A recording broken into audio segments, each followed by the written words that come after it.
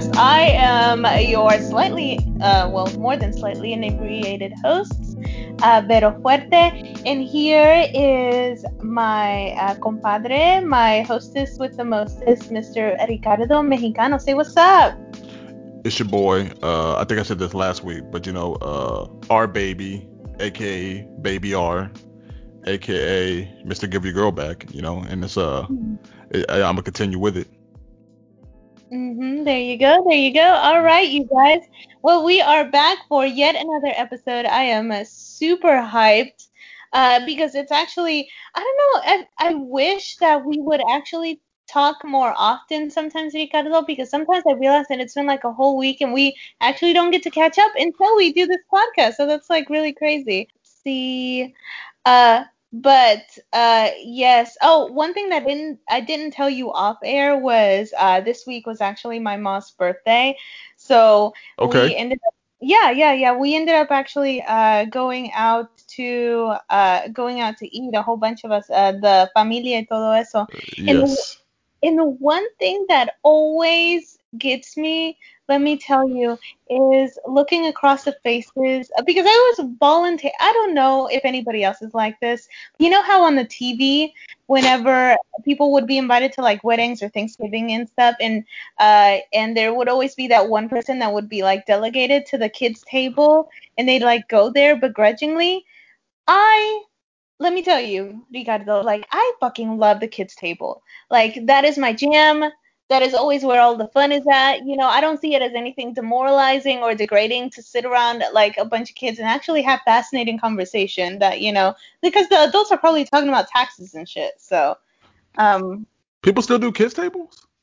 yeah, yeah. Well, like Really? when you run out of like seats at like the main adult table and they sort of like delegate you off to like the younger like youth table, that's basically what happened to me the other day. But the reason that I bring that up is because I was sitting across my 15-year-old prima, my cousin, and sitting next to my 9-year-old sister, Mm-hmm. and I just started thinking about the fact that I remember very distinctly that one, my sister was 9 years old when I graduated freaking high school. Sorry, she was born when I graduated high school, and she's 9 now, so I can always keep up with the amount of years that I've been out of high school when I see her. Okay. And two, like my cousin is 15 years old now, and I look at her and I remember being 15 so distinctly, and it's so crazy now that I'm getting closer to 30, and all of that entails, because a lot of times when I look at like things that happened to me when I was 15 and 16, it feels like it just happened yesterday, and it like reels my mind, bro. It really does. I mean, I'm still trying to get over the kids table because me growing up, I don't think we ever had a kids table. We like literally, No? if we go to like a restaurant, we would just put all the tables together and like it'll be like this long inconvenient mess in like the restaurant. And I mean, I think Well, it would be, this is definitely COVID, I, I, though. I think it would be more like sides, so it wouldn't be like a Yeah. separate table, but because like the table will be so long, we would have like, of course, like a section of the big table where it would be like majority like me and like my cousins and my brothers like all sitting like next to each other Mhm. or across from each other, and then of course like my mom and dad or like my and like their sisters, my uncle, their aunts will be talking. So like we had that sort of separation, but we never had like a complete like separate table where like you were like outcast to like a deserted island kind of thing. But that's exactly what I'm talking about. Ya tú sabes, because like when you talk about you and your primos y todo eso, then that it's usually like the older generation like that is grouped around, and then like the younger generation at either like one end of the table or like a separate table altogether. But basically, like my whole point is that like being around with them earlier this week made me think about the fact that, because my cousin, the 15-year-old, looked at me one day, no, looked at me that day and said, she's like, "You're 27?" I'm like, "Yeah, I am." And she said, "I don't know, I just feel like you've stayed the same age all my life, you know?" And I think like just in her mind mentally, I've never aged in her head, you know? And a lot of times so many things have happened like for me between 20 and 30, and like we were talking about off air, I feel like I had much more of a existential crisis when I was 25, and I'm like, oh my gosh, I'm a quarter of a century old. And at the time, I was working at a um, at a um, at a grocery store distribution center. So I was working in a factory, basically packing up boxes, and like doing two jobs at the time, trying to get my hustle on and shit. But like when I turned This is when 25. you were this is when you were at Walmart, right? Yeah, yeah, yeah. I was at Walmart. I was in Hmm. Palatine. I didn't know if Yeah. like we were gonna use like pronouns for this shit. Yeah. But but yeah, no. I worked in the factory and I worked at AT&T at the same time. And I remember when I turned 25, it was like such a big deal to me. I'm like, oh my gosh, like one fourth of my life is over. Woe is me. But I don't know, like the closer I get to 30, the more just secure I feel in all of my shit. Like, okay, like my 20s are three-fourths of the way gone. Like I have to not necessarily get serious. I don't know if serious is the word, but I have to get more decisive and more intentional about like the direction in where my life is headed. Porque like this like shit really matters, and like you realize, especially after this year and everything, like how much control you have over your life. I think that uh, verse how much control you have over your life, and also how much you don't have, if that makes any sense. Like it's really provided a lot of perspective, and like 30 doesn't scare me the way that I thought it would. Yeah, yeah, I get that. I personally have never had that perspective. I feel maybe one day I will when it comes to like the whole aging and feel like you're. It's like the whole FOMO thing. Like I've never been a fan of like the whole fear of missing out concept. I've always Yeah. thought I thought it was always kind of like bullcrap. Um, and I still, You're so enlightened, Ricardo. Always, always with the drops of consciousness you are. yeah, yeah. I mean, I just hate these bandwagon and just these trendy ideas and that you know Yeah.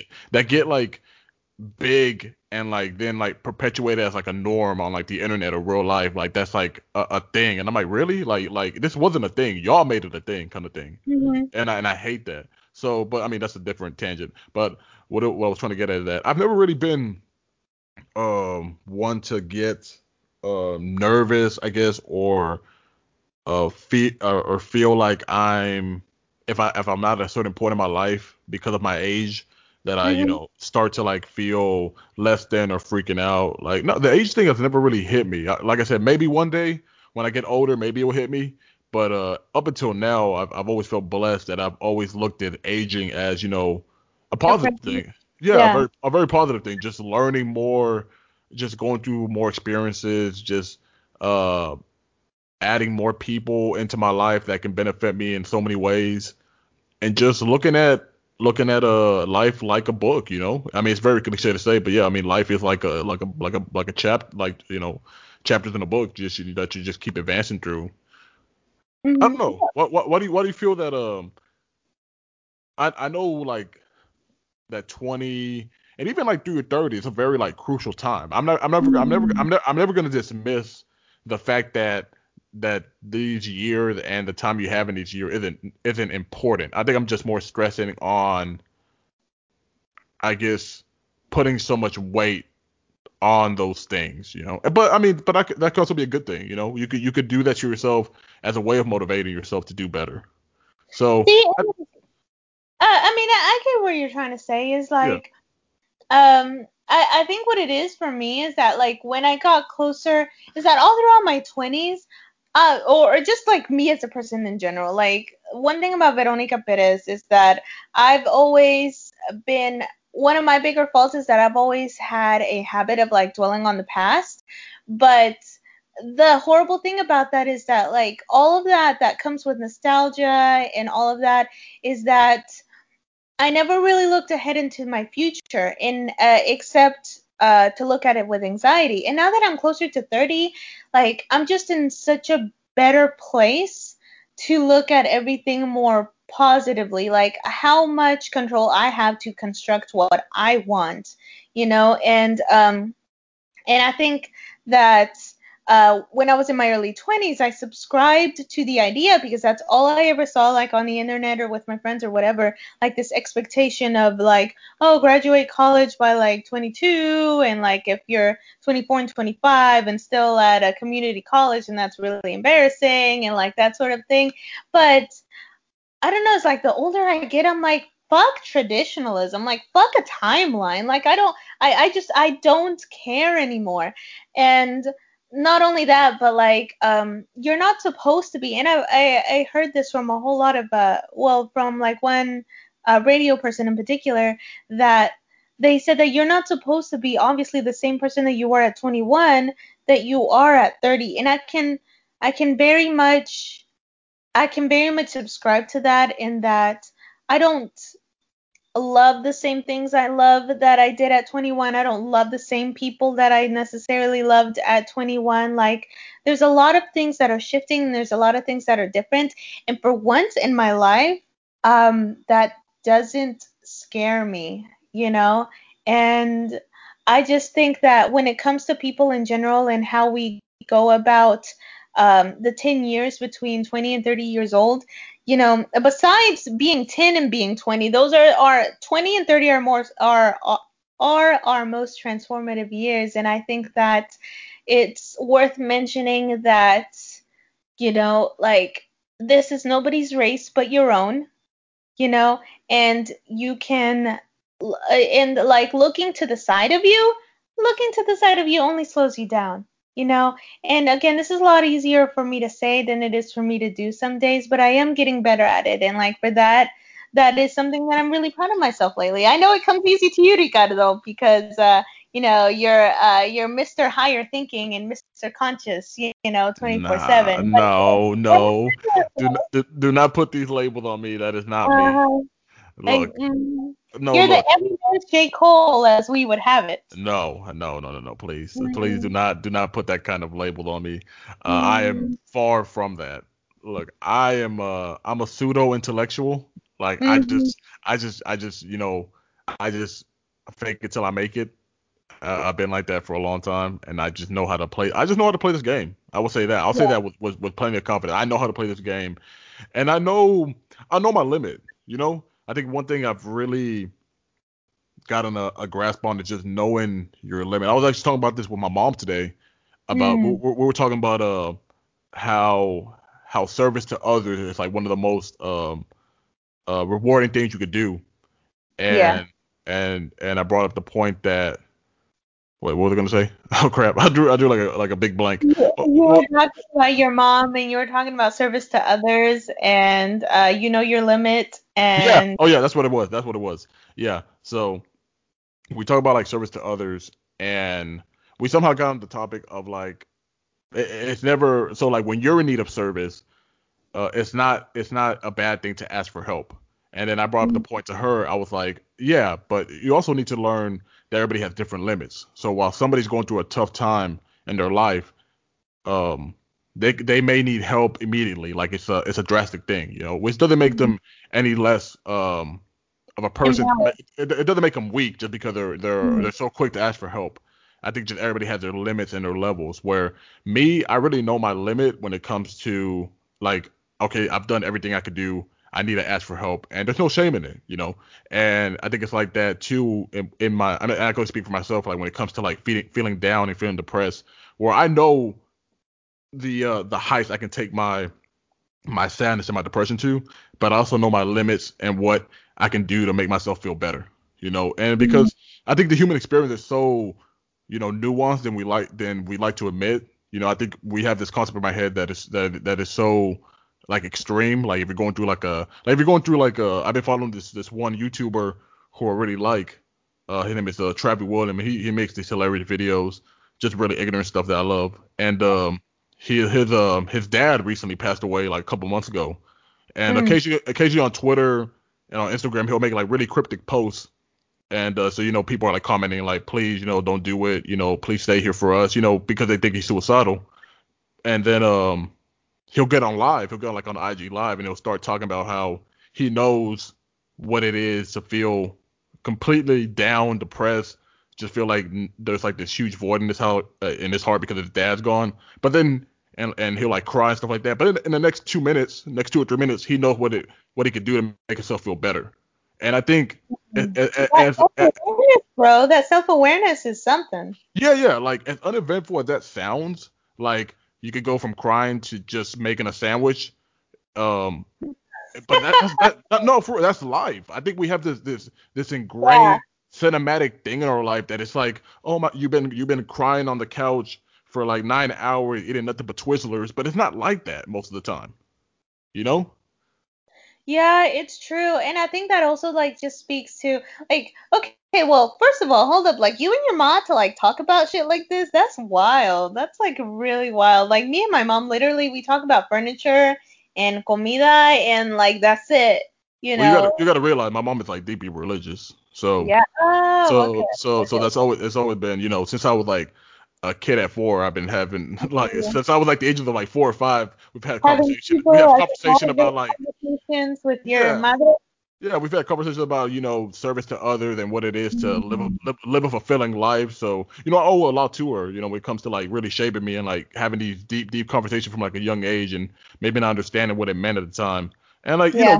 and it's not like all peaches and cream. Like we disagree like when we're talking about some stuff, especially like the more like organized religious aspect of thing because Mhm. I'm a very spiritual and a very religious person, I like to say, but I'm very critical of like the organization itself, Mm. and that's stuff that I don't have a problem talking to her about.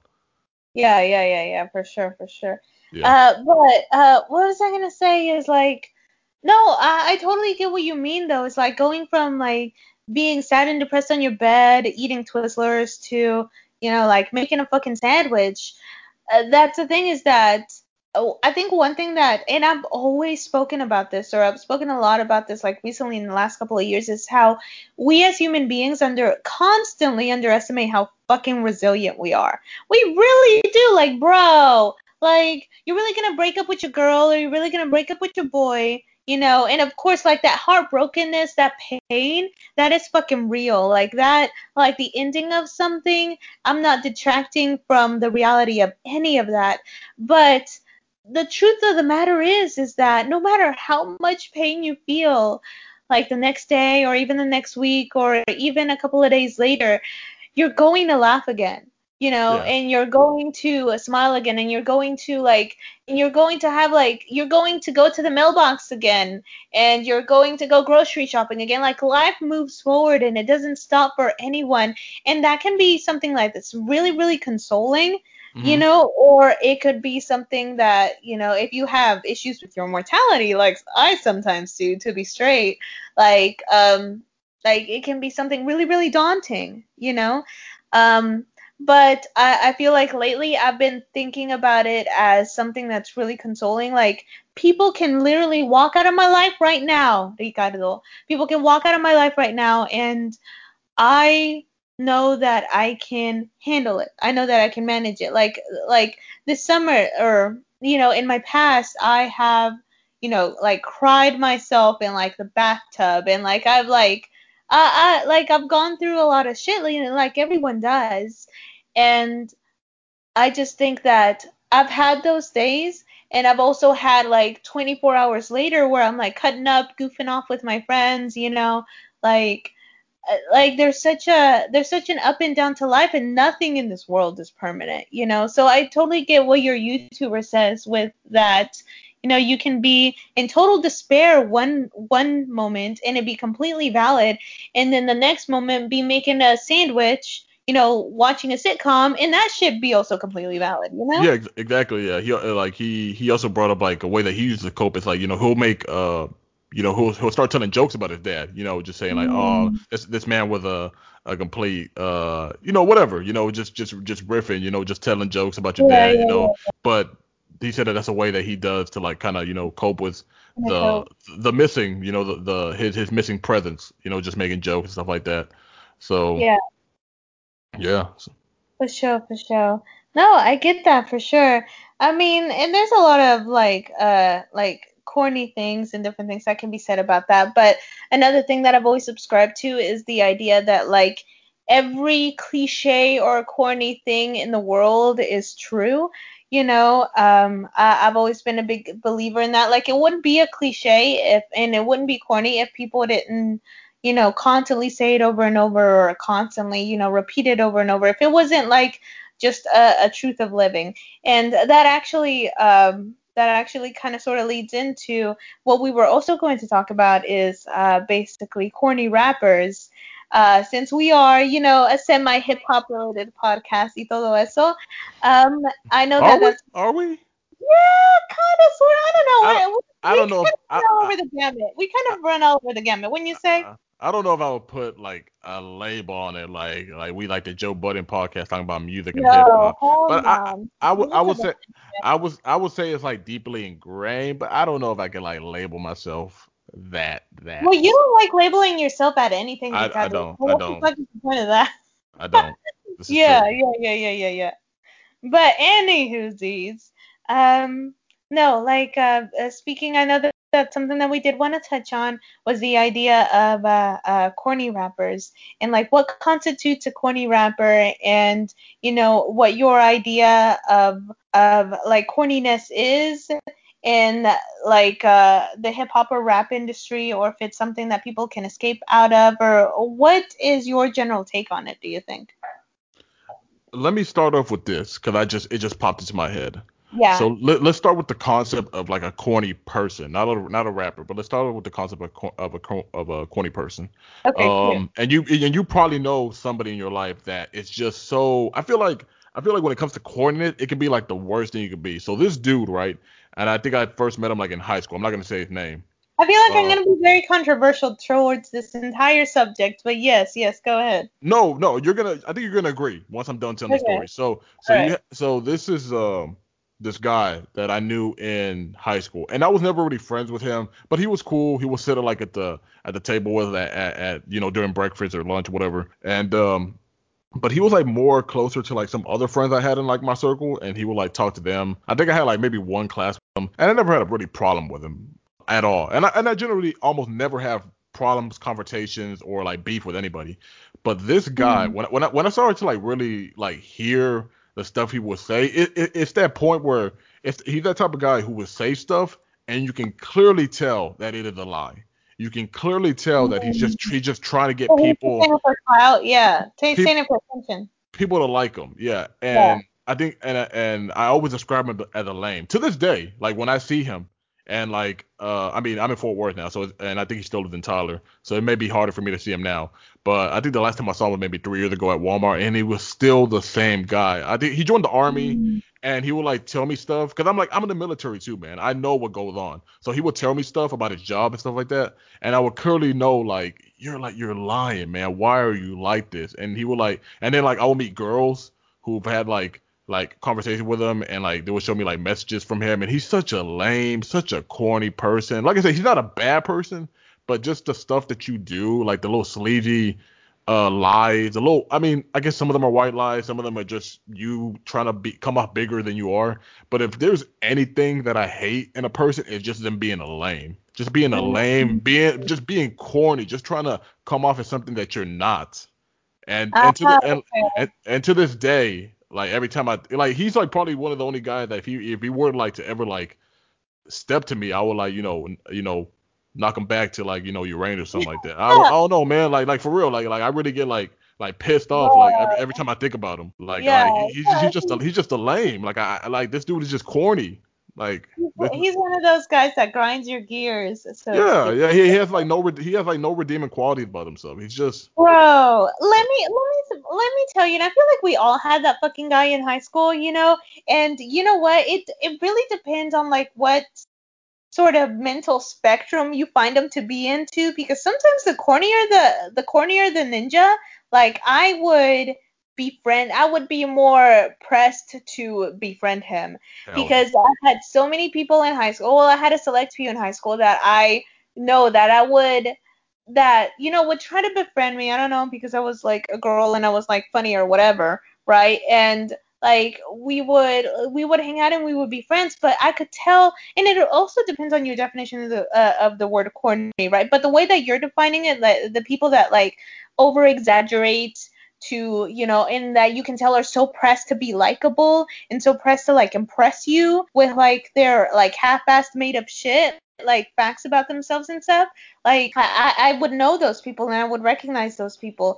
And the thing is that I would almost befriend them even more. And the only reason I did that, Ricardo, is because, again, I don't know if we're talking about the same kind of person, but that is the kind of person that, like, I'll be straight with you. I was kind of afraid that that if I didn't befriend them, I didn't know what day I was gonna like show up at the school, and they were gonna be really, really angry, and they were gonna take it out, and just like if they were in a bad mood, I just wanted to make sure that they took it out on like not me, basically, you know.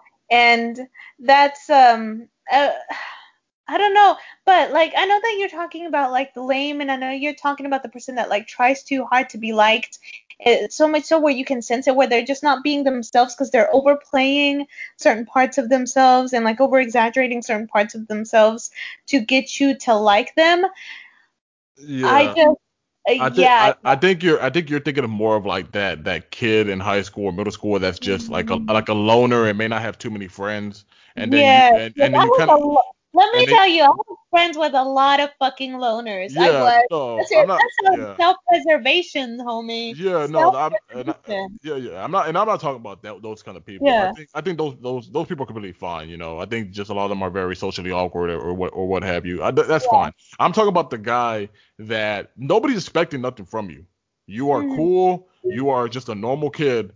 Nobody Yeah. expects you to like be a CIA agent while you're 15 years old, kind of thing. Like nobody's no, you don't have to talk about you know, going hunting and killing like I don't know how many deer. Like you don't have to say this That's stuff. bragging rights in Texas, mi Yeah, gente. it's the bragging and it's like Yeah. the super obvious overcompensation for like Mm. approval of people that I hate. I'm like and it's just something that is always like you said grinding my gears from like a very like young age. Just people that like I just don't like people being fake. Is one thing because Yeah. I always strive myself to and it's lame. Okay, I wasn't saying lame because I'm not a lame. I would never be a lame, but as nerdy or as like maybe I sometimes come I don't I like to I think that sometimes I come off very with a pompous attitude towards some people or some people think I'm like very mean sometimes. I don't think so at all. I don't think so at all. I mean, from the outside perspective, at the most, I mean, Ricardo, you are a lot of things. I wouldn't think that you're lame or even mean is one of the last words that I would use to No, I'm describe you. not lame. I'm not lame. I wouldn't say that about myself. What was your Yeah. first impression? What so when we first like met and like started talking, what was like your first impression? I thought that you were kind of standoffish, but Uh-huh. you were also a sort of an elitist cheese ball. You know, Elite. like and I mean, but also at the same time, that was part of the thing that connected me to you and like made me like want to start a friendship with you is the fact that you were elitist, you were kind of bougie, or you gave off that vibe anyway, but you were also kind of like cheesy. You liked the nerdy shit. You and I basically had a lot of the same interests, as far as like rap, as far as hip hop, as far as pop culture, that sort of thing. Um, but you did very much give off the elitist vibe, which is actually part of the reason why I was kind of hesitant to like approach you for the longest time. I thought that you thought that I was the lame, like to be square with you. Like I'm like, oh, No. you probably think I'm like a really dork and like that I don't really know what I'm talking about, and I don't want to I mean, I know that I know what I'm talking about to like what limit I do know, but I don't know. I was just like, I was genuinely very intimidated by you when I first met you.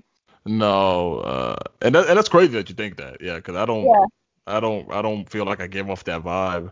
But people just have different perceptions of yourself. But yeah, yeah, yeah.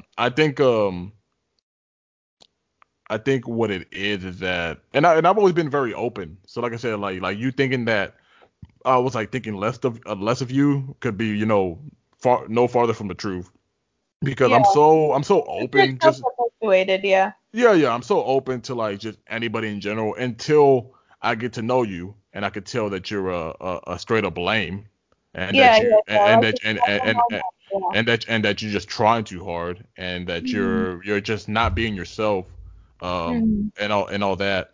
So yeah, I mean, I think that's where my I think okay, so now actually getting to like the actual topic about rappers. I think yeah, because this is about rappers. I think Yeah, yeah, that's yeah, where yeah. We got way off topic, bro. I think that's where my definition and where my concept of like being a lame, being corny comes from. Mhm. It's like when I can clearly tell that you're just trying too hard pretty much at the end of the day when it comes to Mhm. music, and it's just you're thinking that you're this giant beacon of knowledge and of like wittiness when it comes to Yeah.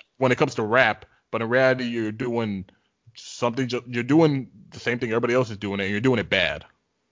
Yeah, so you mean like when people are like less talented than like their hype suggests, like when people put them on the pedestal, Right. but they're really not as good. They're really not all that is basically what you're saying. Yeah, and I think we're gonna get into it a little bit more, but I think a lot of people are very misjudged when it comes to that and kind of get that label thrown on them when they probably shouldn't, just because I think Mhm. because nowadays corny just comes off to you said like a line or two that people didn't like and now you're corny, which I think is kind of unfair.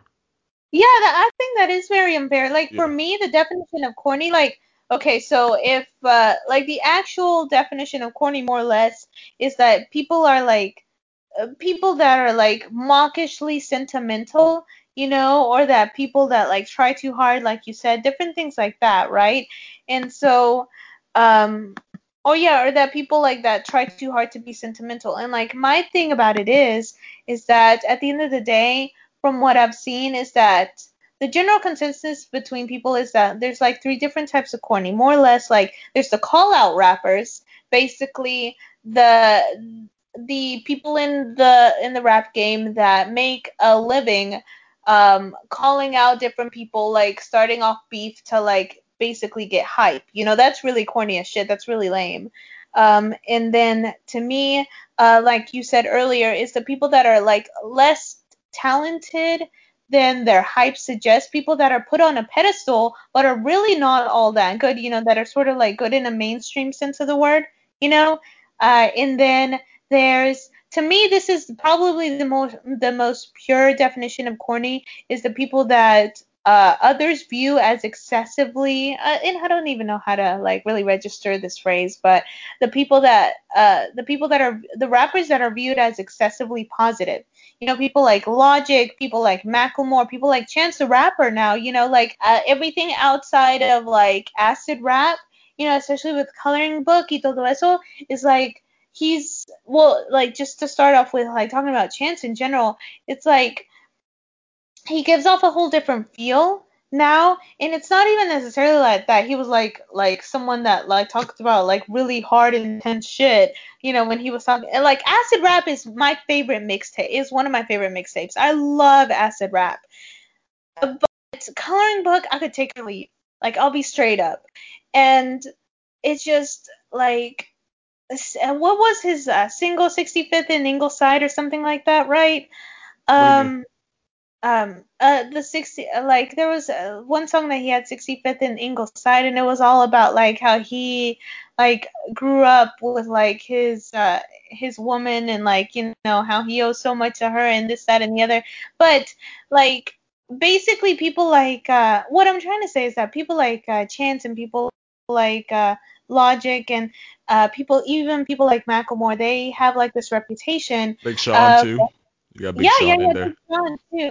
Uh, of like being put on like this pedestal of using positivity and like enlightenment to push forward like their fame, and not necessarily quote unquote stooping down to the levels of like hip hop um like um that would otherwise make them less appealing, like if they talk about like negativity, or if they talk about like their hardships, or if they even talk about like dissing another rapper, things like that.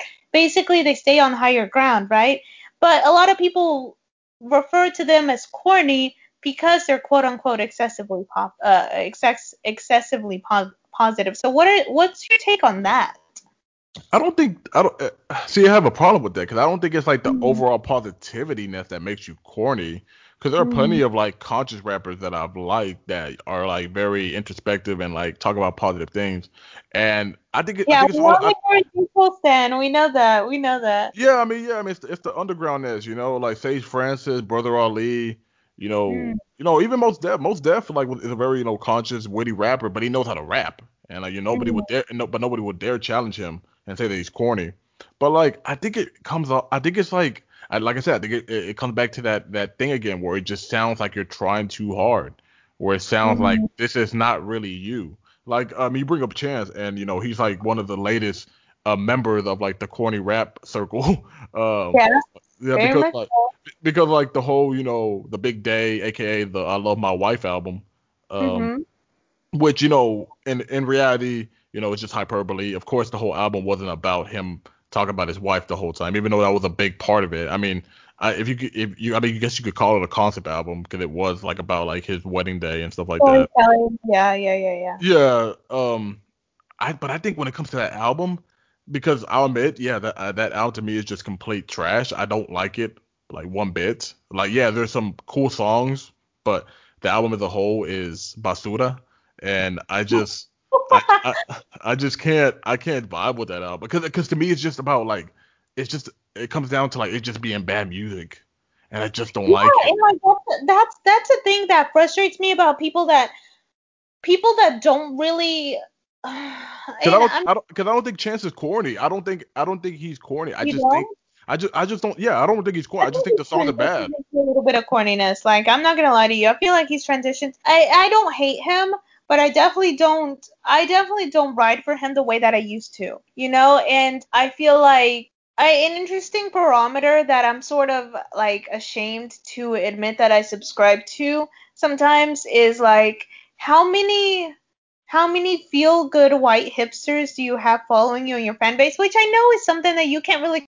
control as a rapper, as an artist, as a hip hop artist. You cannot really control, who like rushes to your fan base. Like Yeah, when you're on the stage and you look out there, you can't control if like 75% of that audience is white. You know, but at the same time, it's that if I know that if this particular type of person is really really like if is really really vibing with Chance the Rapper, and I see more and more people vibing with him, and I listen to his music, and I personally don't relate to it anymore because like Chance has always been a positive rapper. He's always been someone that's been very uplifting, especially even in Coloring Book. But in Coloring Book, it was his storytelling was better. His positivity, even like his positivity in the way that he expressed himself, had a sense of edginess to where he like knew exactly where he came from.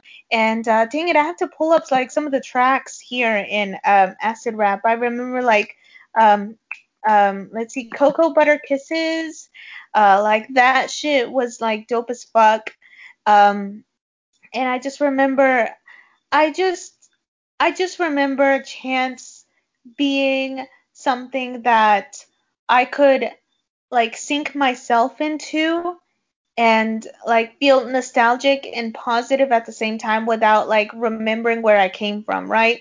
And so like now it's almost like that's taken to the extreme to where everybody I don't know how else to express it, but to like it's like there's no edginess in the positivity anymore. There's no like I wish I could better explain myself, but I really can't. All I know is that like whenever I listen to Chance now, it's not the same feeling anymore. Um it's not the same blend of like nostalgia and edginess and positivity and sincerity. It's just like it's almost like commercializing the it's almost like commercialized positivity, if that makes any sense. It's so he sounds good on commercials for Samsung or AT&T or like or that do you get what I'm trying to say? It just all seems so very inauthentic, and I hate well, that. yeah, and I think it's that's kind of a give and take because while Mm, I admit that he's obviously in a different place in his life, so you're not gonna be talking about you dropping acid like you did in 2013 because yeah, yeah, you have a kid now, you have a wife, and that's what yeah, you're gonna rap yeah, that's what you're gonna rap about. That's your life. Doesn't yeah. mean that Hmm. the song's gonna be good, you know, Yeah. but that's where you are in your life, and I can't really fault you for that. You see and some then yeah, images, yeah. yeah, and you're a bigger star, you know, like Chance is like very mainstream. Like he's in Kit Kat commercials, he's in Doritos commercials. So yeah. And like, and you know, that's cool. Get your money. Like, get your bag. Like, I have no problem with that. For me, like I said, for me, it comes down to the music and if you're being authentic. Like when it comes to like the big day, I think he's being authentic, man. I can't fault him for that. Yeah. I just don't like the songs. Yeah. But you said he was always positive, and like if you actually go back to Acid Rap, I don't think he wasn't really that positive on that album. All that album, Well, I it was think really positive and edginess at the same time. I Like, think it, what's on it? I, a lot of that album was it was good. Like I said, I like Acid Rap. Like I was like. It's one of Uh, my favorites. I used to like I was like I was putting a lot of people onto that album because I've been Yeah. following Chance since I remember being on Rap Genius watching Chance add verify annotation to like Kendrick Lamar lyrics. Like he would like have like Mhm. his username. Like this is before like he put out Acid Rap, and I think he just put out 10 Day, his first mixtape. Uh, Yeah. and I remember seeing he was like on Rap Genius forums like verifying like other rappers lyrics. You're And straight up stalking him, broski. no, I wasn't dogging. It was just like, you know, you would have like the people who would like add lyrics, like annotations to Yeah. lyrics, and he'll be at Yeah. the Yeah. top. And like he would like be, I think he was like on Money Tree or something like that for like the Kendrick Lamar song. He would like add lyrics like that, the meaning to like each lyric. I don't know why he was doing it. I guess maybe it was just a hobby of him for You know him. what? You know, not to get off like on a side tangent, but like, you know, one of my favorite, like, I know that I talk a lot about like, what you call it, acid day or whatever, or acid rap, That's a rap. and yeah, acid rap, and I got the big day and acid rap confused, but yeah, like acid rap, but literally has Chance made one of my favorite Christmas albums of all time, like Merry Christmas, Little Mama, is like. Oh my gosh, I like keel over and like melt into a puddle whenever I listen to it. I love it so much. But anyway, we're getting off topic. You're probably like one of the only few people who actually like that album. I love that album. I know, and I think that's cool. I just think it's like one of the, I think you're probably like the only person I've ever heard being like, oh man, that shit slaps. It does slap, and you know why? Because I have always, like, you know what a big proponent I am of Christmas. I Like, know you me love and like Christmas. any other basic bitch around, like, I fucking adore the holidays, and especially Christmas and the magic y todo eso, blah, blah, blah. But I have always like driven around in my car saying like I wish that I had something to bump to in this month of fucking December. You know, like I want something that I can like groove to that fills me up with the holiday spirit, you know, but like I can, you know, like I can vibe with. And when I came across Merry Christmas Little Mama, like that whole album, I forgot who featured on it. Like it was It's him. him and Jeremiah. Yes. And I remember what is my favorite track? See, now I have to look it up because I get so in my okay. All the way is good. Hold on. Like I'm Uh, glad I'm glad he's you know, like I said, even though I don't really care for the album, yeah, yeah, yeah, yeah. I think it's cool that he um you know, went outside of his element and did like a Christmas album. I think that was cool. Well, yes. I need more like rappers like Alert. Veronica Vero Fuerte is telling you to like all do that shit because like Christmas in Harlem, like Kanye, like he did that shit for me. Like I need more like respectable, legitimate That's rappers and hip hop artists to put out Christmas albums. Like dive into what's it called? Dive into the juxtaposition that is the joy and cheer the holiday season yeah. with your talent. Like I need to hear that. I'm telling you what the people need, and that is that. So No, yeah, that's the I mean, yeah, Christmas in Harlem is like the greatest. yes, You know, to me, it's the greatest Christmas rap song. Which, you know, fuck yes. Christmas. I mean, by far, Christmas rap songs actually were like a big thing in like the late '80s, like Mm-hmm. when rap really started to like pick up steam. You know, because of course you got the legendary Christmas in Hollis by Rum DMC, and you have a couple other tracks I can't really. I think some of the even people I think people on Death Row records. I think some of them put on Christmas songs. No, I we should remember, do. and Sorry, yeah. we should do like a Christmas hip hop playlist when we get closer to like November, December. That would be oh my gosh, that'd be so fucking cool. Oh my gosh. Um, but yeah. Um, sorry, Okay, like but yeah, go back to the topic. Corny rappers. We don't want to get yeah, sidetracked. yeah. Yeah, for sure. Um, yeah, so like we talked about like Chance excessively, like Logic, Macklemore. I feel like they would fit into the same file as like what people would normally like constitute as excessively positive. But you also have people like J. Cole and Drake who people. I mean, and I know that I'm sort of talking to a wall here because again, like I know that J. Cole's one of your favorites, but for me, he is actually someone that I do very much I do constitute as a corny rapper of sorts, and that's because like his consciousness sometimes bugs the hell out of me, and it's not even necessarily like his like consciousness, but also like his blend of like, yes, I'm a conscious rapper, blah blah blah blah blah, but I'm also gonna be semi misogynistic and no role models, and I'm also gonna like call out half the people that used to be my friends. Like, I don't hate J. Cole, but he gets on my last fucking nerves sometimes, and I know that you feel very differently, but like that's why sometimes I couple him and Drake Wait, like same thing. wait. Why do you think I like Cole that much? I'm a Cole I fan, thought but he was like your no, favorite. but I I'm thought not. I mean, he was your strongest.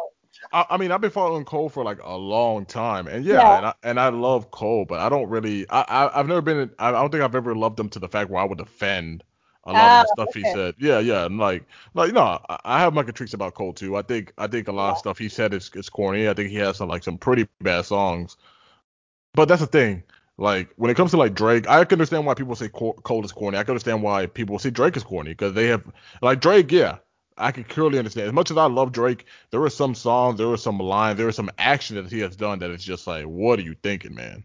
Like Yeah. whoa, Can like you like think so of yeah, one song in particular right now? a song. Yeah, yeah, yeah, yeah. Or one line in particular, or whatever. Oh, that song of a Scorpion, the freaking it's your birthday, the birthday song he did for like it was pretty much like a like you deserve it. It was pretty much like a birthday song to like a Yeah, girl yeah, yeah. that he was like thirsting over or something like that. Like that song is terrible. And Yeah, so he knew that it was gonna get radio play at like every 13-year-old's bat mitzvah. So I think that's what he was thinking, but I don't think that ended up yeah, happening. I think he was thinking that this song was gonna be like the next birthday hit, but no, yeah. I don't know. Nobody has ever played that song. I've never seen a video like on social media that anybody's ever used that song ever. That song is Mhm. terrible. It's probably like one of his worst songs ever. What else? What else? What else? There's a song on. Oh, I mean, Child's Play is pretty corny. The one of Views. Uh, Mhm. even though I do like the beat, but I think the whole song's pretty corny because like that's the one we say, why you gotta fight with me at cheesecake? You know, I like to go there. That one. Yeah, yeah, yeah. Okay, so question, did you think that Drake's dang it, let's see, why am I blanking on the title right now? But that's the thing. I mean, I'm sorry to cut you off, but I was gonna say, Yeah, yeah, like I think it is the rapper that I do love and I'm a general fan of that I'm gonna go hard at you if I feel like you're doing something like really corny or just something that I just don't yeah, you're like. gonna call it out, yeah. Yeah, yeah, I love Drake. Like I love that man. Like I love Drake, man. Like I can't express how much I love this man. But he has done some stuff. He has done some stuff. He has said some things. He has songs that I absolutely cannot stand. And yeah, I'm gonna call out on him. I'm You gonna know, say what I feel. Yeah. yeah, yeah, yeah, yeah. And a lot of people do call him out for like sort of like hopscotching between, being white and black and appropriation and not appropriation. It's like, oh, I can speak in the Jamaican accent in like one Instagram story, but I can also, it's like, I guess a lot of people tend to like call out Drake for like being like insincere in a lot of his stuff, or like saying like, okay, so like what camp do you really play for? Like what part of like what side of hip hop are you really on and that sort of thing. And because I feel like when he initially came out, he came out as like the very like sensitive, heartfelt, like rapper, like don't come at me, or I'm a like like cry, that sort of thing. But like I don't know, it's like I like Drake, but I've always been like a very surface level like appreciator of Drake. I've never really gotten into him like that, even though like I know that he's had a lot of mainstream success. Um, I think that I wonder sometimes because I know how you feel about the Nice for What video, or the Nice for What song, and I don't understand why you and our friend Isaiah hate it so much when I love it so much, and I wonder if you regard that song in and of itself as corny. I don't. I never did. I say that I hate the song? You said that you said that you really don't like the song, that you hated that song. It's like, sorry, Vero, I can't do it. Like, it's really lame. In fact, I think that on your other podcast, like years ago, you and Isaiah were talking about it, and you said that like you guys didn't really fuck with it. And I'm like, I don't understand. That video made me cry. Like, what the fuck are you talking about, broskies? I know. I always thought the video was cool. I never said the Yeah, video was lame. yeah, I did say that the song was lame, but I actually have turned around the song. I do like the song now. I actually ah, okay. after so many years, I listened to it back at it. I do have an appreciation, a lot bigger appreciation for it. Still not one of my favorites, but I can rock with it now. Yeah, yeah, for sure, for What sure. I was gonna say about Drake actually that you were Mhm, bringing up as far as like you like appreciating him on a surface level is that Drake is very intelligent, mhm. very he knows rap. That's the thing. And like I look at Drake as a pop star now, like because that's what he is. He is a pop star. You know, Yeah. beyond rap, he is a certified mainstream legit pop star. He's one of the biggest stars that we know of our past, 20 years. Um, like if Drake would have died tomorrow, God forbid, he will go down as top five. Maybe not my top five, but he will go down as top five, guarantee it. As a general goat, yeah, as a Yeah, general goat, he would definitely go down. Drake is going down the top five.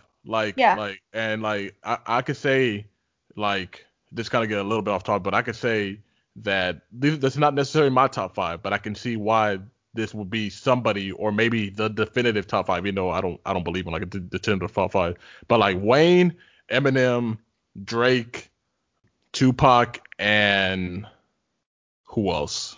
One more You person. wouldn't, you wouldn't put Kanye as a top Yeah, five? oh yeah, Kanye, Kanye, there we Oh, go. So yeah, shit. Like, yeah. so those Wow. five. So like, even though that's not necessarily my top five, that I can That is general consensus top five.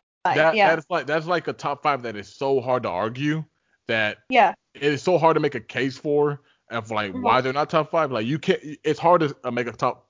It's hard to say why Kanye is not top five. It's hard to say why Eminem's not top five. It's hard to say why Mhm. Wayne, why Drake, why Tupac is not top five. Exactly. Like, whether or not you personally like them, you Yeah. can't deny, like, their goatness. You just fucking can't. Yeah. Like you would have to like be like a mathematician of like of manipulation in somebody's mind to try to convince them that they're not top five.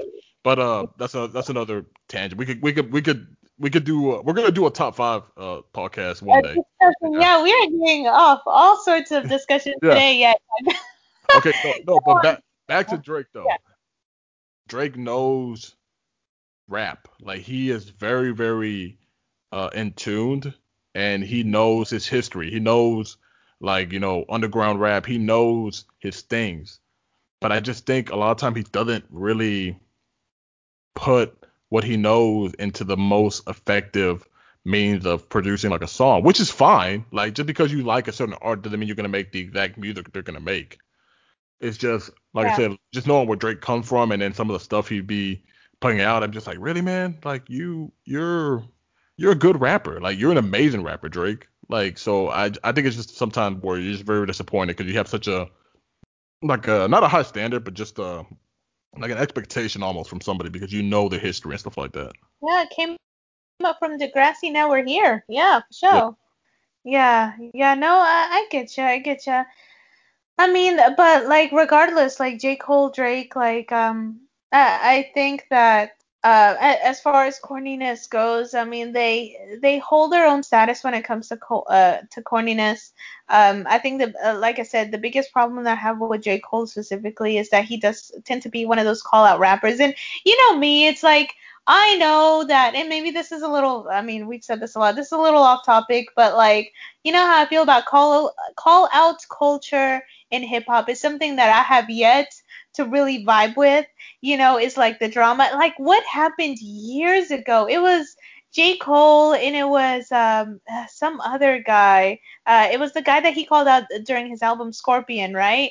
The guy that like really fucked with Kanye while like Kanye was making the bipolar album. Wow, where the hell is my mind going? Well, you said Drake, you said Cole and Yeah, then yeah. Scorpion. Yeah. Sorry. You I meant didn't mean. Drake?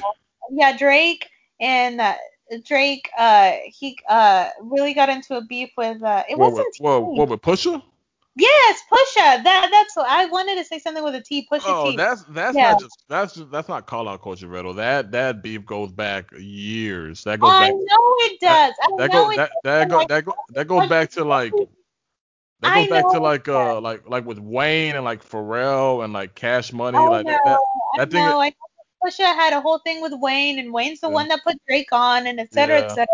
that one is But yeah, that one's a little bit. I can't say that that's just calling people out for attention. That one's a little bit deeper, a lot deeper actually. yeah, I I guess. I don't know. But we Now, do know, like, oh, sorry, go ahead. no, I was gonna say now you could say like the stuff that 6ix9ine has done, like with like calling Mhm. out just random rappers and like saying, "Oh, I'm finna show up to your city and there's nothing you can do about it." That's definitely calling people out for attention, which is lame. Yeah. Yeah, exactly, exactly. And like we said, we have those like handful of rappers that try to get clout by calling out like different people on Bigger, their songs and stuff. Yeah, calling out exactly. bigger, more established people just for a look. Yeah. Exactly, exactly.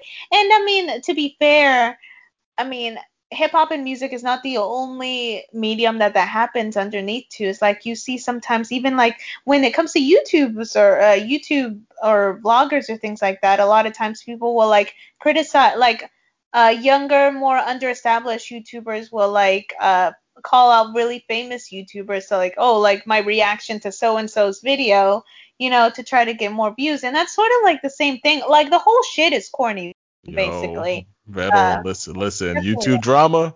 You do not want to get me started on YouTube drama. We'll be here all night One talking time, about YouTube drama. I don't understand it. I don't get it. Like, I don't get the culture of it. Like, why are you going to try to like steal somebody else's clout by like having an opinion on like the shit that they do? Like, I don't get it. Like, even me as a big like generic like critic I am of like movies and music and things like that, I will never like. I think that there should be an understanding between like content creators, which I think is a different thing than like people who I think being a content creator is different than being like a filmmaker and different than being a rapper and different than being a music maker. Like yes, it's all content, but it's almost like a whole different medium in and of itself. And I don't think that I feel like using like a higher level or higher established content creator's name to get yourself more views and shit is kind of sleazy, but that's just like my opinion. Again, that's like kind of off topic, but Yeah, but I think you also have to be careful with that because you can have somebody who's up and coming and that's a very great person and mm, they can have a legitimate reason as to why they're calling somebody else who's bigger than them.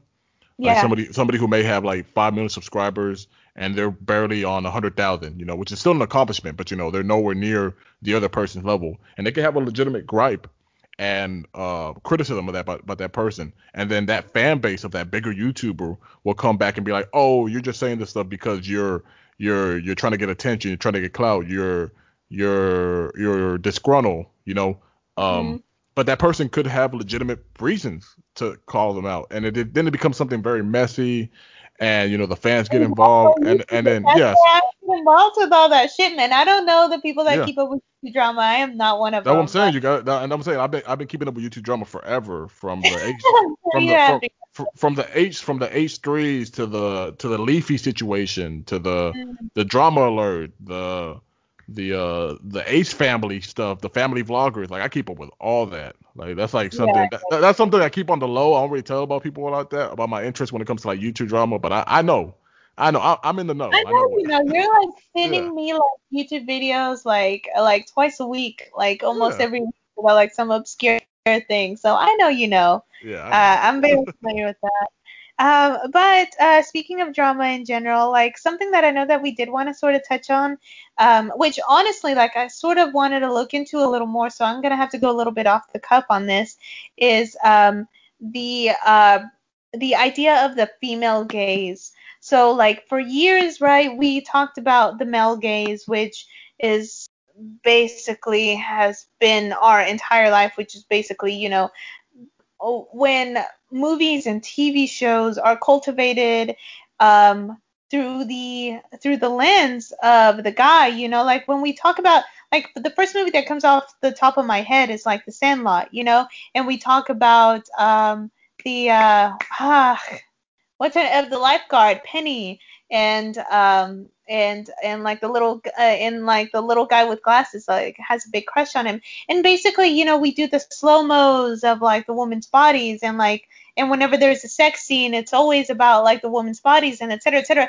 It's basically all about like through these TV shows and these movies that are through like the perception of like the male side of sexualization of women, right? But now we're going through this like interesting comeuppance through like streaming culture and through the society that we live in, that we're actually focusing more on the female gaze, which has been like best exemplified in my opinion through shows like Broad City and Insecure. And just I think Insecure has like the most obvious example of it.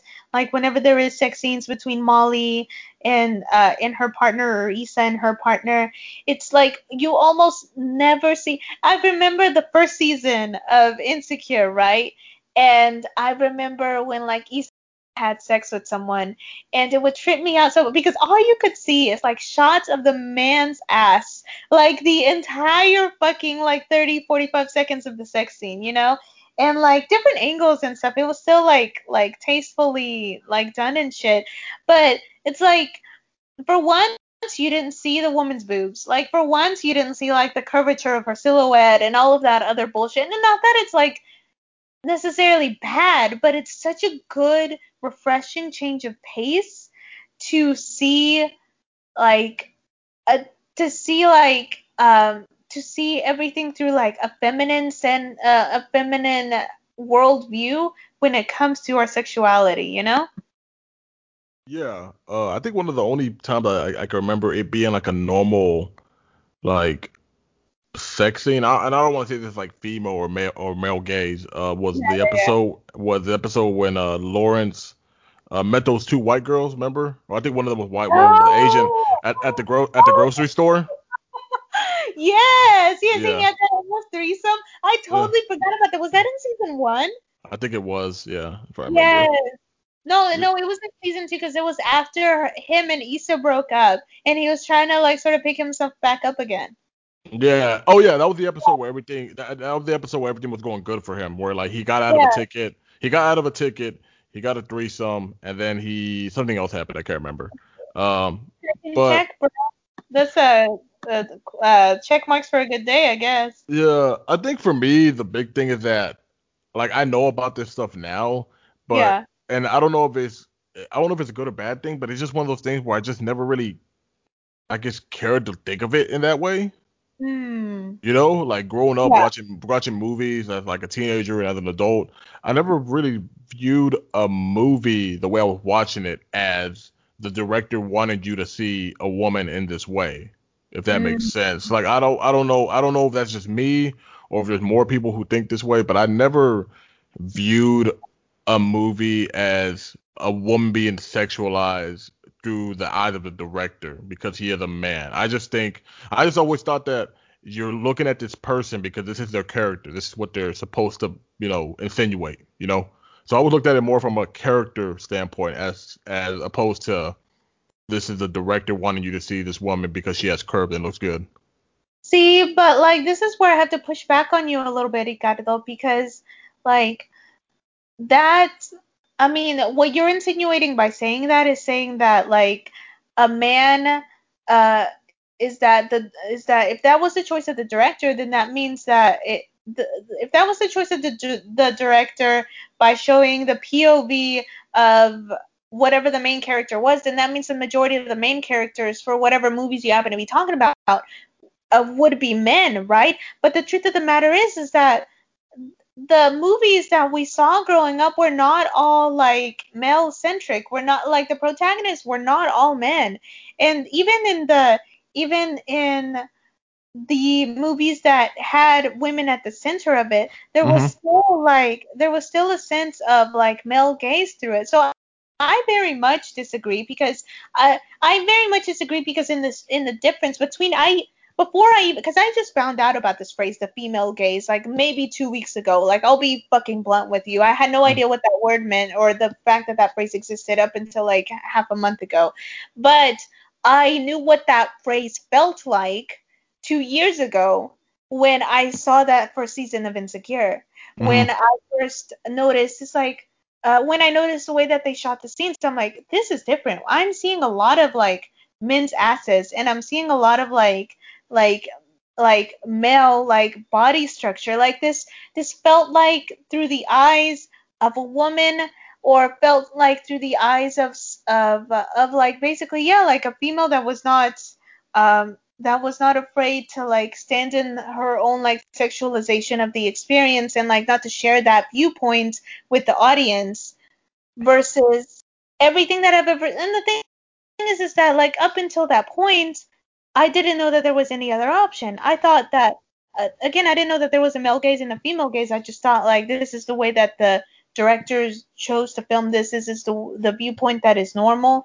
But you know, it really made me, like the female gaze in general. I find something that is more and more valuable, because the more I see it in like shows like Broad City, and the more, shows like Insecure, the more comfortable I feel in like my own sexuality. The more comfortable I feel like it's okay for me to want. It's okay for me to look at men in a certain way. It doesn't make me like a hoe. Not that being a hoe is necessarily a bad thing, depending on like what definition and shit you ask. We're not gonna get into that, but like all of this different shit. Like I feel like I it's a long time coming, and it's very very refreshing. Before I even knew what the word meant 2 years ago, I loved what I was seeing when I saw the different shots and everything they took on shows like Insecure. Yeah, no, like I said, like the whole change of perception thing. I think that's cool, and I think I'm very much in the boat like how you were, where like I said, I didn't know that this was like Mhm. a general,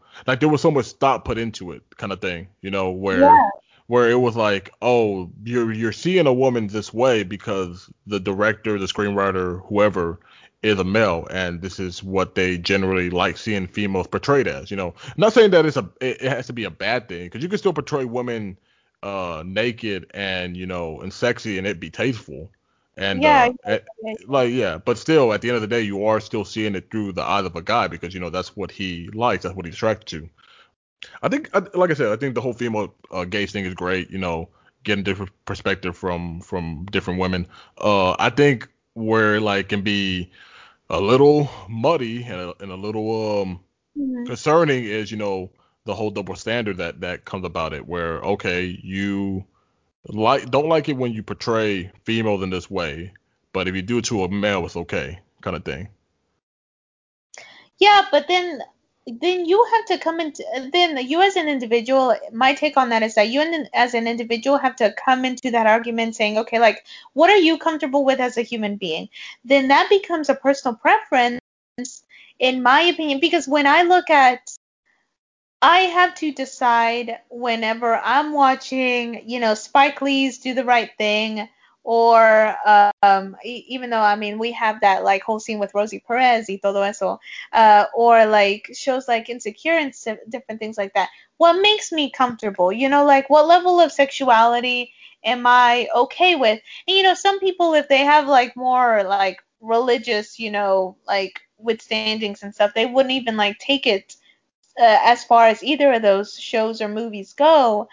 But I don't think that it's a double standard, because I think it's just a personal preference. I feel that in an ideal world, if you are comfortable with, seeing, like a really graphic sex scene between a man and a woman, where like the woman is like, like being the thing that's mostly focused on in the camera, and like mostly like, their silhouette and, their body parts are the ones that are mostly focused on when it comes to like the cuts of the certain scenes, then you should be equally as comfortable like watching certain scenes, where like the man, is like front and center, like no pun intended, with like his ass and like his thrusting y todo eso, like to get graphic. I mean, that's what it should be. It should be tit for tat.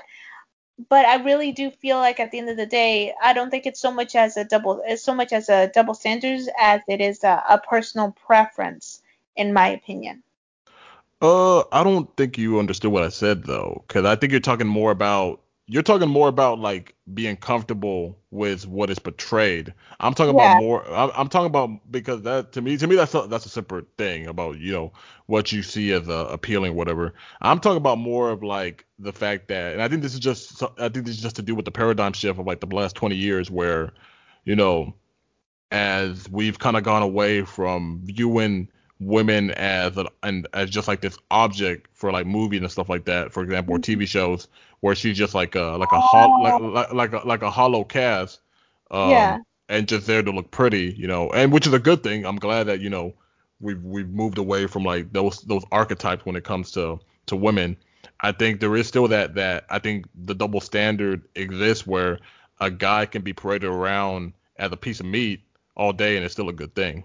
Is what I'm saying. Oh, okay. I see, I Yeah, see what you're saying. I yeah. see what you're So like while like an insecure, like yeah, saying. it's cool like when Molly's in lingerie, like Varsity does that a lot, yeah. yeah, let's go like insecure is a good reason. Like it's cool like when Molly like in lingerie and she's looking sexy for Andrew, her boyfriend. Yeah, That, yeah, that yeah. that's cool. But like when like and insecure may be the best example because I think they do a pretty fine balance of like showing men and women looking beautiful and sexy. Yeah, yeah. But let's say there's like a show where every single other scene is a guy with their shirt off, working outside, mowing the lawn, and there's like a group of women inside the house, like into the group of like middle-aged women inside the house, fawning and lusting over him, saying stuff Thing that over the that pool boy. And yeah he got yeah his yeah with a pool boy right in his speedo. yeah exactly, and they're saying stuff that if the role were reversed, people would have an issue with it. Yeah, yeah, yeah. Yeah, so and that's what I'm talking about. Where it could get into dangerous territories where Yeah, if yeah. I agree. I agree with you. I agree with you. And I do feel like I haven't seen a lot, but honestly, if I saw a film or two do that out of like sort of like like a tongue-in-cheek come up and sort of like, okay, like men, if you can do that, like we as women can do it too. Like I wouldn't hate it, but if I saw it like become an entire genre, which I haven't so far, like that's where I would have a problem with that. I don't feel like shows like Insecure and Broad City necessarily do that at all. I feel like when it comes to their version of the female gaze, basically all they're doing is having the regular ass sex scenes as like any show would, but instead of focusing on the woman's body, they focus on the man's, you know? yeah And so like they do it very tastefully and they do it very right, and I feel like it was very much a conscious decision in how they decided to film it, like without being too excessive, so like nobody could accuse them of like what you're saying of like having the roles reversed, and being kind of sort of hypocritical in the way that they're filming it. But I do see what you would be worried about if that was the case, but I don't think that's the case, and I don't think that that's going to happen. yeah. At least I haven't seen any of it, and I'm not necessarily worried about it. I think a show that like was very like hypocritical with and I stopped watching it because it just really kind of got tiring and just very Uh huh. was Girls by Lena Dunham. I Mm. like that one like really rubbed me the wrong way. Like I tried to watch it. I think there's like 6 seasons, and I watched maybe the first two, and it hit me when I finally had like that thought where like man she's like in a lot of these episodes the guys are just props, like they're Yeah. just So they you know how it feels now. Hey, you get yeah, a yeah, taste yeah. of Well, no, that. and it wasn't just that. I think the show overall was just bad. Like the Yeah, way. yeah. No, I agree with you. I agree with you. I had a friend that used to I have a friend Littlefoot, and it's okay if I use his moniker because I don't like that's not even his real fucking name. But like I had a friend that tried to get me and another friend on the show, like Girls, when it first came out and stuff. He's like, "Oh my gosh, you have to watch this." And I think I only got about 2 episodes in before I checked out. I don't know. It's just I know that it got a lot of acclaim and then it got a lot of like people writing for it and people thinking that it was all this and all that, but I just could never get into it. And by what you're saying, I'm sort of glad that I didn't. Yeah, it's like I said, there was a lot of like flaws in it that I just didn't really like, and Yeah, Lena Dunham is like not the greatest person either, so yeah, yeah, yeah. I'll leave it at that. Yeah.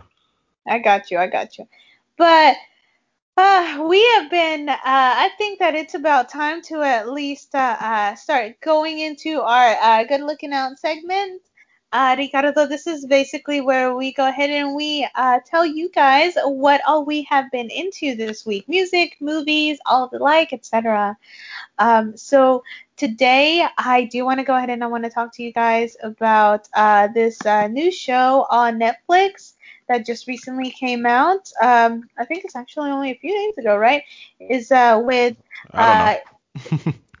yes. It's called Enola Holmes. So Enola Holmes is based off of this book series that is based off of the original story of Sherlock Holmes, and it centers around Sherlock Holmes and Mycroft Holmes' little sister Enola, and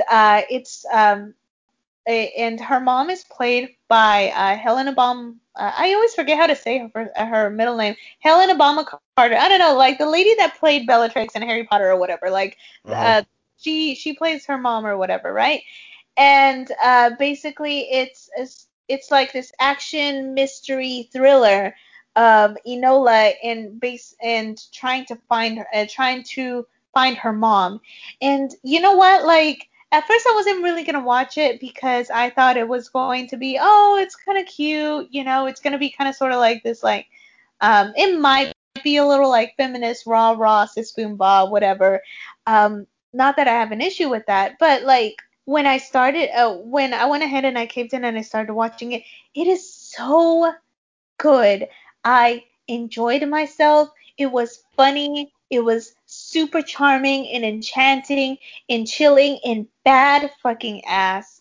Like it, I think one of the most interesting things about it is that there was let's see, the main actress that played Enola. I wish I could remember her name. I'll probably look it up here in a minute.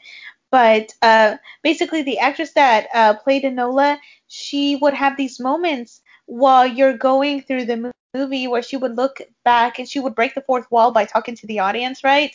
In a sort of like a Fleabag slash Dora the Explorer sort of way. But I don't know. It was so much more skilled and so much more action filled than I thought it was gonna be. And the story in and of itself was really intricate. Basically, it was Enola trying to find where the heck her mom had gone because one day on the day of her 16th birthday, she just ups and disappears. And so her brothers Mycroft and Sherlock have to come over and have to figure out what they're going to do with the estate and what they're going to do like with her. And so she wants to go off and she wants to rebel because she doesn't want to be put in a finishing school. And along the way, she has to go and she has to like save this boy that she kind of likes, but she kind of doesn't like because she's kind of like focused on getting her mom. But it's there's I will say this: there's a lot of like feminist and there's a lot of really like female focused empowering shows and movies going on right now, that want to do the things that Enola Holmes as a movie does so well, which, the character is freewheeling, she's strong-willed, and she's very boundary pushing, right? But she does it without being so much of like an in your face cliche. In the movie itself carries Enola through her story by incorporating certain things like jujitsu and just having a really strong storyline on top of like without using this like feminist arc as a crutch. And it's a lot of fun, and I the entire time like I laughed, I cried, and like I didn't know who was gonna win at the end, and it was just a very very solid action adventure hysterical like mystery film throughout the whole thing. So I definitely recommend it, and I would give it a solid like 8.5 Veronica stars, like without doubt. Okay, okay. Oh yeah, it's Millie Bobby Brown. She plays Enola, from Stranger Things. Yes, and Yeah, I loved her. She did such a good job. They all did. They really did. yeah, Millie Bobby Brown. My dude. Oh, Henry Cavill plays Sherlock. Mhm. Yeah. Okay, okay, okay. I see. Huh. Will I But check? Will I check this out? I don't I know. Maybe. it's one of those things where, I mean, I think it was such a badass film that I feel like a guy who's really into action films would really appreciate it because there was a lot of um, like fighting choreography that went into it that, and you know that that I've been taking Brazilian Jiu-Jitsu classes, or I've taken a few of them, Ricardo, and so a couple of things that they've, like the techniques and different fighting styles that they did, like I Hmm. recognized them, and it was such a cool experience to see like this is how you defend yourself, or this is how like you fight if someone comes up to you in an alley, and it's like it was just a joyride the entire day long, and I feel like if you're into like fighting of any sense, or even in any, if you're into athleticism at all, you, a man or a woman, you would enjoy this movie from that aspect of it. Okay, okay. Yeah, I think for me, and I'm terrible at this, but for me, a lot of time when it comes to me watching something or listening to something, it just depends on if I care enough. Yeah. And I hate that about myself because there are things that like I'll look at and I'm like, and if I don't get like just the slightest sense of appeal or interest, I'm like, nope, don't care. And like you know me, like when I don't care for anything, I Yeah. like or I don't really listen to like people's I don't really listen to reviews and stuff like that. So it really is solely dependent on me if I decide to check something out. Yeah, yeah, yeah, yeah. And I'll tell you what though, like for real, this is one of those movies where like dudes, if you have a girl, or Ricardo, if you had a girl and she like sat you down and like forced you to watch this movie, you Uh-huh. would enjoy it. But I feel like guys, because I mean they're guys or whatever, unless you're like a Sherlock enthusiast, Hmm. you will not take it upon yourself to watch this movie. But if you did, I promise you that you would end up liking it at the end of the whole ordeal. Okay, yeah. So Yeah, so yeah. that's reassuring. Okay. Now another one, and this is sort of like, this will be kind of a shorter thing. I had this is a music thing from my girl Hope Tala. Now this is an artist that I've been following only not very long, for about 6 months or so. One of her newer albums came out earlier in 2019, Sensitive Soul, and it only has six tracks. But she just recently came out with a single called All My Girls Like to Fight. And I really love her, not just because, of course, she's a POC, she's a woman of color and things like that, and she is a darker skin, but like her entire, this is so weird. Like I cannot wait until like we figure out how to do this whole, how we do this whole like having rights to play music thing, Ricardo, because it's very hard for me to like describe music like verbally. But she has a very jazzy sound to her, and she's relatively newer to the scene, right? She's very jazzy, she's very mellow. But her new single, she does actually rap in it, and I enjoy it thoroughly, just because with her and her indigenous background, I'm always looking for more female artists to come out. And I've talked to you about this too. More female artists that, yes, I celebrate the black female artists that have come out, like Rhapsody, and like, or that have been around, y todo eso, that are like getting theirs. But I can't wait until, we have like an expansion of that, and we really see more people of color, whether they're Mexican or Latinos or Latinas or indigenous, like really come up and really like showcase what they're made of. And I really think that like Hope Tala, even with this like one single that she came out recently, I feel like that's what she's doing. And if I had to recommend one album for you guys to check out of her, would be Sensitive Soul. Like I said, it's a really quick listen. It's about maybe 36 minutes tops. It's very like Kanye-esque in that way, where it's not very long at all. But it's very easy listening if you want to like wake up on a Sunday morning and just sort of like groove to like strings, and sort of like what's dang it, what's that girl that you love so much? Not Georgie. Um, dang it. Who? I'm thinking of the album Georgia. I'm thinking of the album. I see Georgia it. Smith? Yes, Georgia Smith. It's Yeah. kind of, yeah, yeah. Hope Tala has a very Georgia Smith vibe to her. just with a lot more strings and stuff attached to it. And she has a lot of like Spanglish weave in and out of Sensitive Soul as well. So that's my second looking out. I highly recommend her if you guys just want some easy listening to do on a Sunday morning. Yeah, I like that because I haven't heard it myself, but I do like more women of color doing stuff like that. But I hate the notion that I'm just gonna say that y'all are lazy a lot of time because these artists exist. These people exist. People like Girl Ultra, people like Mm-hmm. Snow the Product, like we Yeah. have these people out here. It's just you really just have to do the digging. You really just gotta kind of get out of like your comfort zone of That's like true.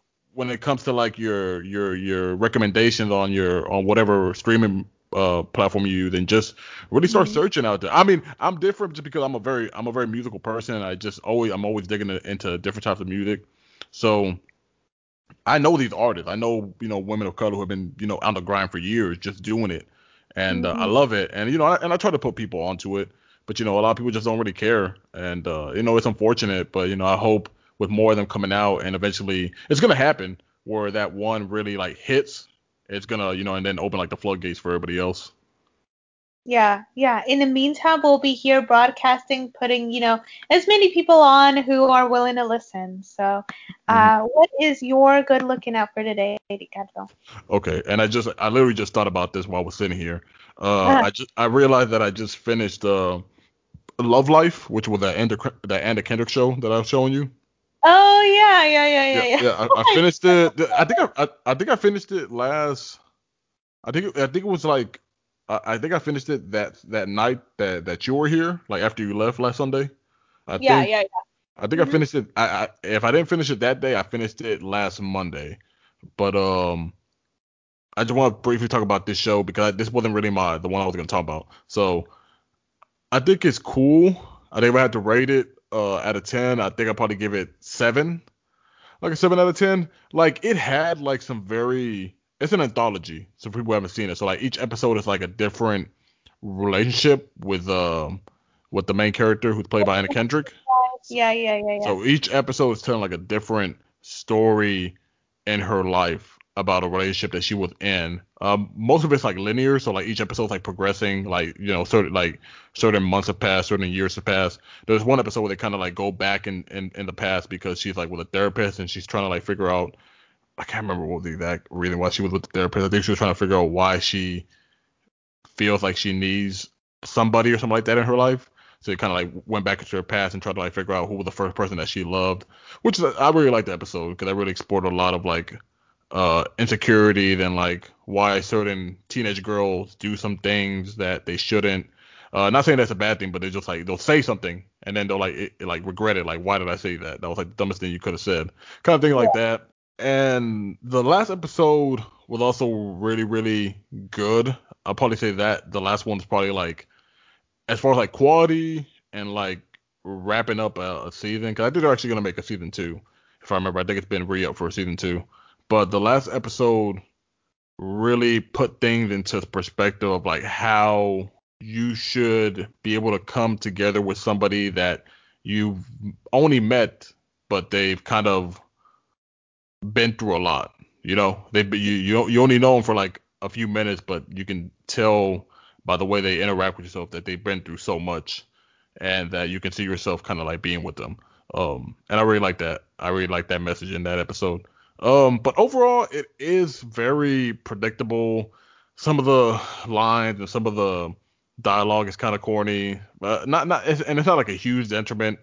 It's just one of those shows where it is pretty basic, and I just wish it was a little bit more ambitious because they had some good concept, but they just didn't really execute it well. So, I Love Life, I would say check it out. It's not terrible. It's not the worst thing you ever watched, so I don't think you'll be wasting your time if you watch it. So yeah, there's that. But the show that I really want to talk about it's a show on HBO Max called Pure, and I was reading up on it, and it came out I think last year, 2019, on Channel 4 out in the UK, but I think it's HBO Max recently got the rights to it to stream it as an original, and it is. I want to say it's probably like one of the most. I've never seen the concept done. So there's this girl, right? Her name is Marnie, and she suffers from pretty much making everything as sexual as possible. So it could be literally like a lady sewing on like a subway, and she will somehow in her mind be able to turn that into something sexual. And Wow. then she will like think about why she was thinking that way and why she actually liked thinking that way. Mhm. And it comes down and it has something to do with like her being OCD. I'm only 2 episodes in. It's a very short series. I think there's only 6 episodes. I just finished the second episode, so I still have to finish the remaining to figure out what's going on. But like I said, very interesting. Like I said, like there's this one scene, Jesus Christ, where she's like at this anniversary party for her mom and dad, and you can only imagine with that many people being in a room what she was thinking, and it shows like what's going on in her head, but like very brief, so it's like very quick and flash, but you can like see like like a naked grandma or stuff like that, Oh my gosh. or like her making out with like her mom or stuff like that, like in her mind Yeah. like I said, like it's like pretty Oh, like it pushes the envelope and it really like lets you know like hey like this isn't somebody who's addicted to sex. This is just somebody who cannot control what's going on in their head, you know? yeah. Yeah. So I would definitely recommend it. Like I So, said, it's very very quick. It's like 6 episodes. or some shit? That sounds crazy. What'd you say? Is it like a mental disorder or some shit? Like, is that how That they like sort of? Yeah, I think about when I watched the other episode, I think they're thinking that it's some sort of like OCD. Ah, Yeah, okay. yeah, yeah, yeah. They think it's like some sort of like OCD effect, and like because of Okay. that, And I forgot we forgot to mention Enola Holmes is on Netflix. Hope Thala obviously is on Spotify or iTunes. Where is Pure on at? I said in the beginning with HBO Max. Oh, okay, okay, okay. Sorry, I Yeah, didn't get that. yeah. Okay, I But yeah, that's it. Like I said, check it out. It's very short, 6 episodes. Like I said, I'm still on episode 2, so I'm still watching it. So and each episode I think it's about like 33, 34 minutes long, something like that. right on, right on. Okay. Well, I look into that. Like I have like all these other shows and shit that I need to catch up on, but that definitely seems like something that would be like nauseatingly interesting, sort of like a chewing gum sort of spiel, sort of ordeal. Please watch Uh, it alone. Please okay. watch it alone. Okay. Do not even think you can watch this around your mom or little sister. No, by any means, no. Good to know. Good to know. Yes, Okay. yes. And that has been your warning, mi gente. That has also been the end of our, what is it, eighth, ninth episode? I don't know. I can't even keep track Episode anymore. 9. Episode 9. Yes, episode 9 of In Living Spanglish podcast. Thank you again for joining us. We love you. We love you. We love you. And we will catch you next week. Peace.